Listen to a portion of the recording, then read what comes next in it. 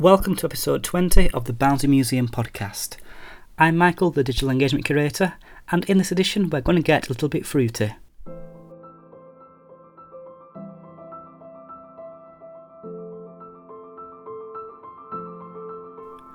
Throughout the pandemic, we have continued to deliver as many of our events virtually as we've been able to. It would be almost impossible to replicate these events in their entirety, but we hope they give a taster of what we would usually offer. One of the annual events we would normally bring to you in September is the Pear Day celebration at Cannon Hall. To try and fill the gap, we have brought together a day of activities and a look back at previous events. If you don't already, follow Cannon Hall Museum Park and Gardens on social media to follow all the activities we will be sharing on Saturday the 19th of September. There's a good chance that you're listening to this podcast after this date, so don't worry. To save you scrolling through our feeds, we have added all the links from the day to the description of the podcast. These include videos of our pear collection, jigsaws, recipes, as well as looking back on our exhibition this time last year, the Botanical Illustrations of Pears and Apples by Elizabeth Dowell, which brings us on to the contents of this podcast, where Elizabeth will read an extract from her book. I've always been fascinated by crops and fruit, and after making contact with the acclaimed fruit expert and author Dr. Joan Morgan, together we embarked on the Book of Apples, followed several years later by the Book of Pears. I designed the plates in a traditional botanical style, but tried to depict them in a contemporary and aesthetically pleasing way. It was quite a challenge to portray the fruits in the way that I wanted, at the picking stage as well as at the eating stage, and also show the blossom and a cut section of the fruit. In effect, this shows the whole cycle of each variety, and a design that's rarely been achieved in paintings published in previous Pomonas, which generally feature only ripe fruit. Pears and apples change colour after picking, and as they ripen. Pears in particular become more vibrant, with stronger hues as backgrounds lighten and flushes brighten. I wanted to capture this and paint them as they were on the tree when harvested, and when they were ready to eat, so as to emphasise the change of colour.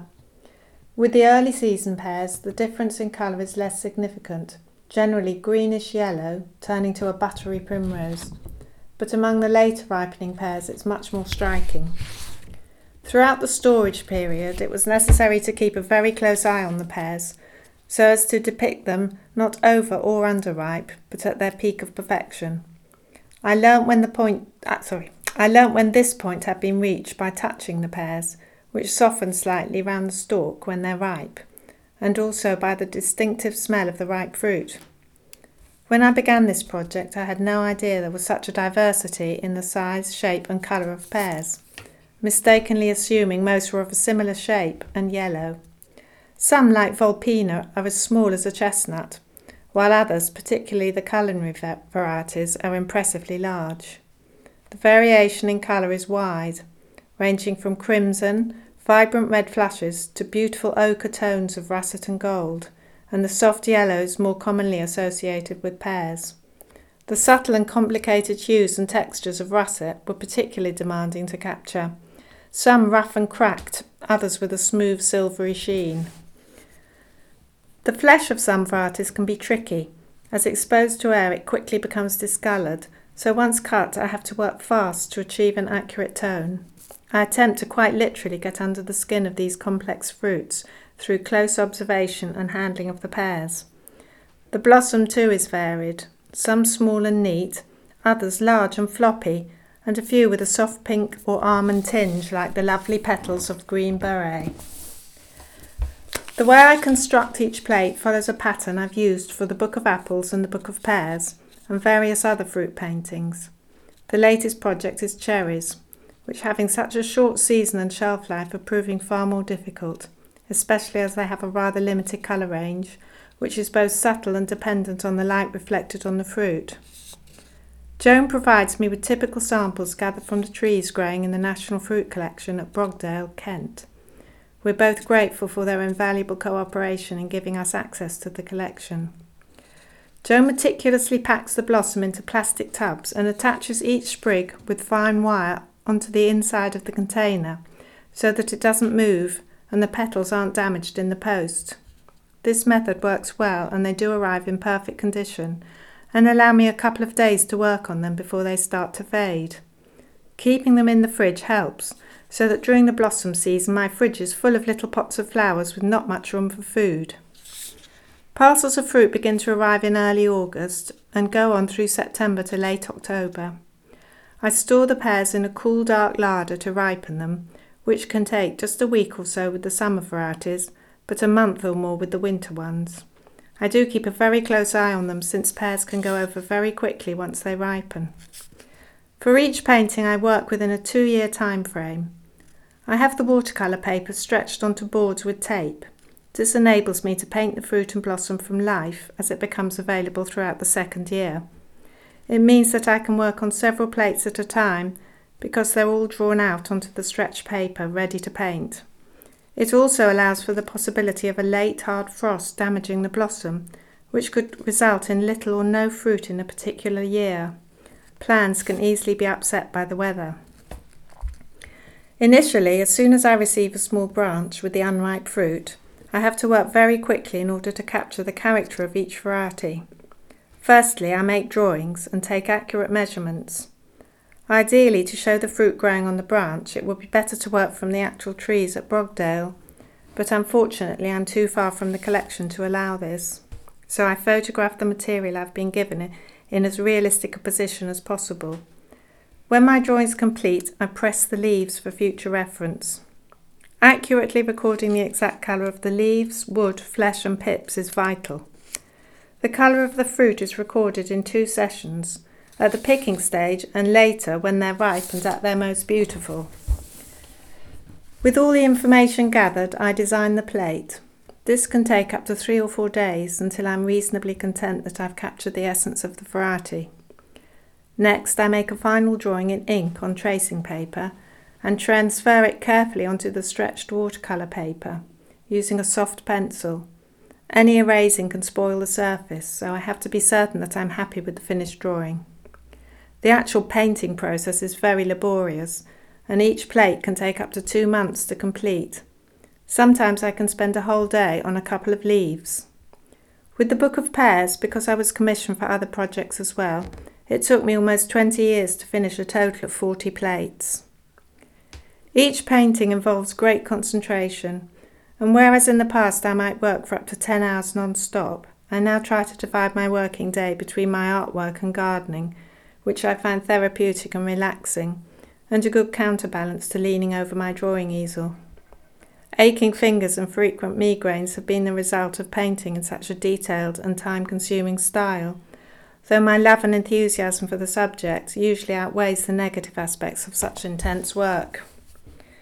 There's also a fair amount of tension involved with the constant possibility of making an irretrievable mistake. My love of coffee isn't really compatible with drawing and painting precise, unwavering lines. I work with very fine sable brushes, ranging in size from 0 to 2, and by the best quality, because it's very difficult to get fine detail without a firm, well-shaped tip to them. Using the dry brush technique tends to wear them out quite quickly, so I use a new brush for each plate. My method of working is to begin with a light wash onto a damp surface and gradually build up layers of paint until I feel the colours are portrayed with enough depth to be accurate. The final layers of paint are put on with an almost dry brush. This allows for a crisper detail and saturation of colour, which is so essential for good quality printing. I tend not to paint in the conventional manner of mixing a limited number of colours. Instead, I have about 90 half pans in my paint boxes, mostly Winsor & Newton, Maymery and Schmincke artists' watercolours. For instance, I have 10 hues of yellow and 16 of green, and find having a wide range of pure pigments facilitates a more accurate and clear rendition of the true colour of the fruit. The paper I use is mainly Fabriano Artistico and Arches Satiné, both of which have a very smooth surface. I make sure that all my paints are non-fugitive, meaning they shouldn't fade with time, though it's never advisable to hang watercolour paintings in strong light. With each painting, as I paint, I cover the unpainted areas with tissue paper to avoid marks or damage to the surface. Having dropped blobs of paint and water onto an almost finished painting in the past, this taught me a hard but valuable lesson. Watercolours are a difficult medium in that there's no room for error, which means any mistake usually means starting again from scratch. That's why I'm so careful with my initial drawing. If I mistakenly paint the shape of a pear or colour it incorrectly, there's no way to remedy this, especially as some watercolours are much more staining than others. Good even light is essential for achieving an exact representation of the true colour of the subject, and I work in a north-facing studio using only natural daylight, which means during the winter my painting time is rather limited, whereas in the summer I'm able to paint into the evening. I find that painting in artificial light, even using good daylight bulbs, does distort the colour slightly, so for accuracy prefer not to do so unless under pressure to finish a commission. Once a plate's finished, I tend to put it away and refrain from looking at it because it's quite easy to overwork it or start to find fault and become discouraged. I think I've learnt when I reach the point where it's sensible to stop. The most intimidating part is starting out with a blank sheet of paper, which is when I find any excuse to postpone those first brushstrokes. But once I get started, I quickly become really absorbed in the work. The hesitation disappears, and before I know it, hours have gone by. The challenge in attempting to bring these beautiful fruits to life on paper has been quite arduous at times, but also very rewarding and enjoyable, and defined my career as a botanical illustrator. I hope my efforts have done them justice and will perhaps encourage interest in the lesser-known varieties. The final bonus is that I get to sample the varied and delicate tastes and scents of the different pears and apples, which has resulted in discovering some delicious varieties which were previously unknown to me. My partnership with Joan has been fruitful, inspiring and rewarding, and I count myself lucky to have had the opportunity to work with someone as knowledgeable and enthusiastic as she is. Hopefully we'll continue to document and paint our wonderful fruit heritage for many years to come, and leave a lasting record of some of the most beautiful varieties of fruit for generations to come.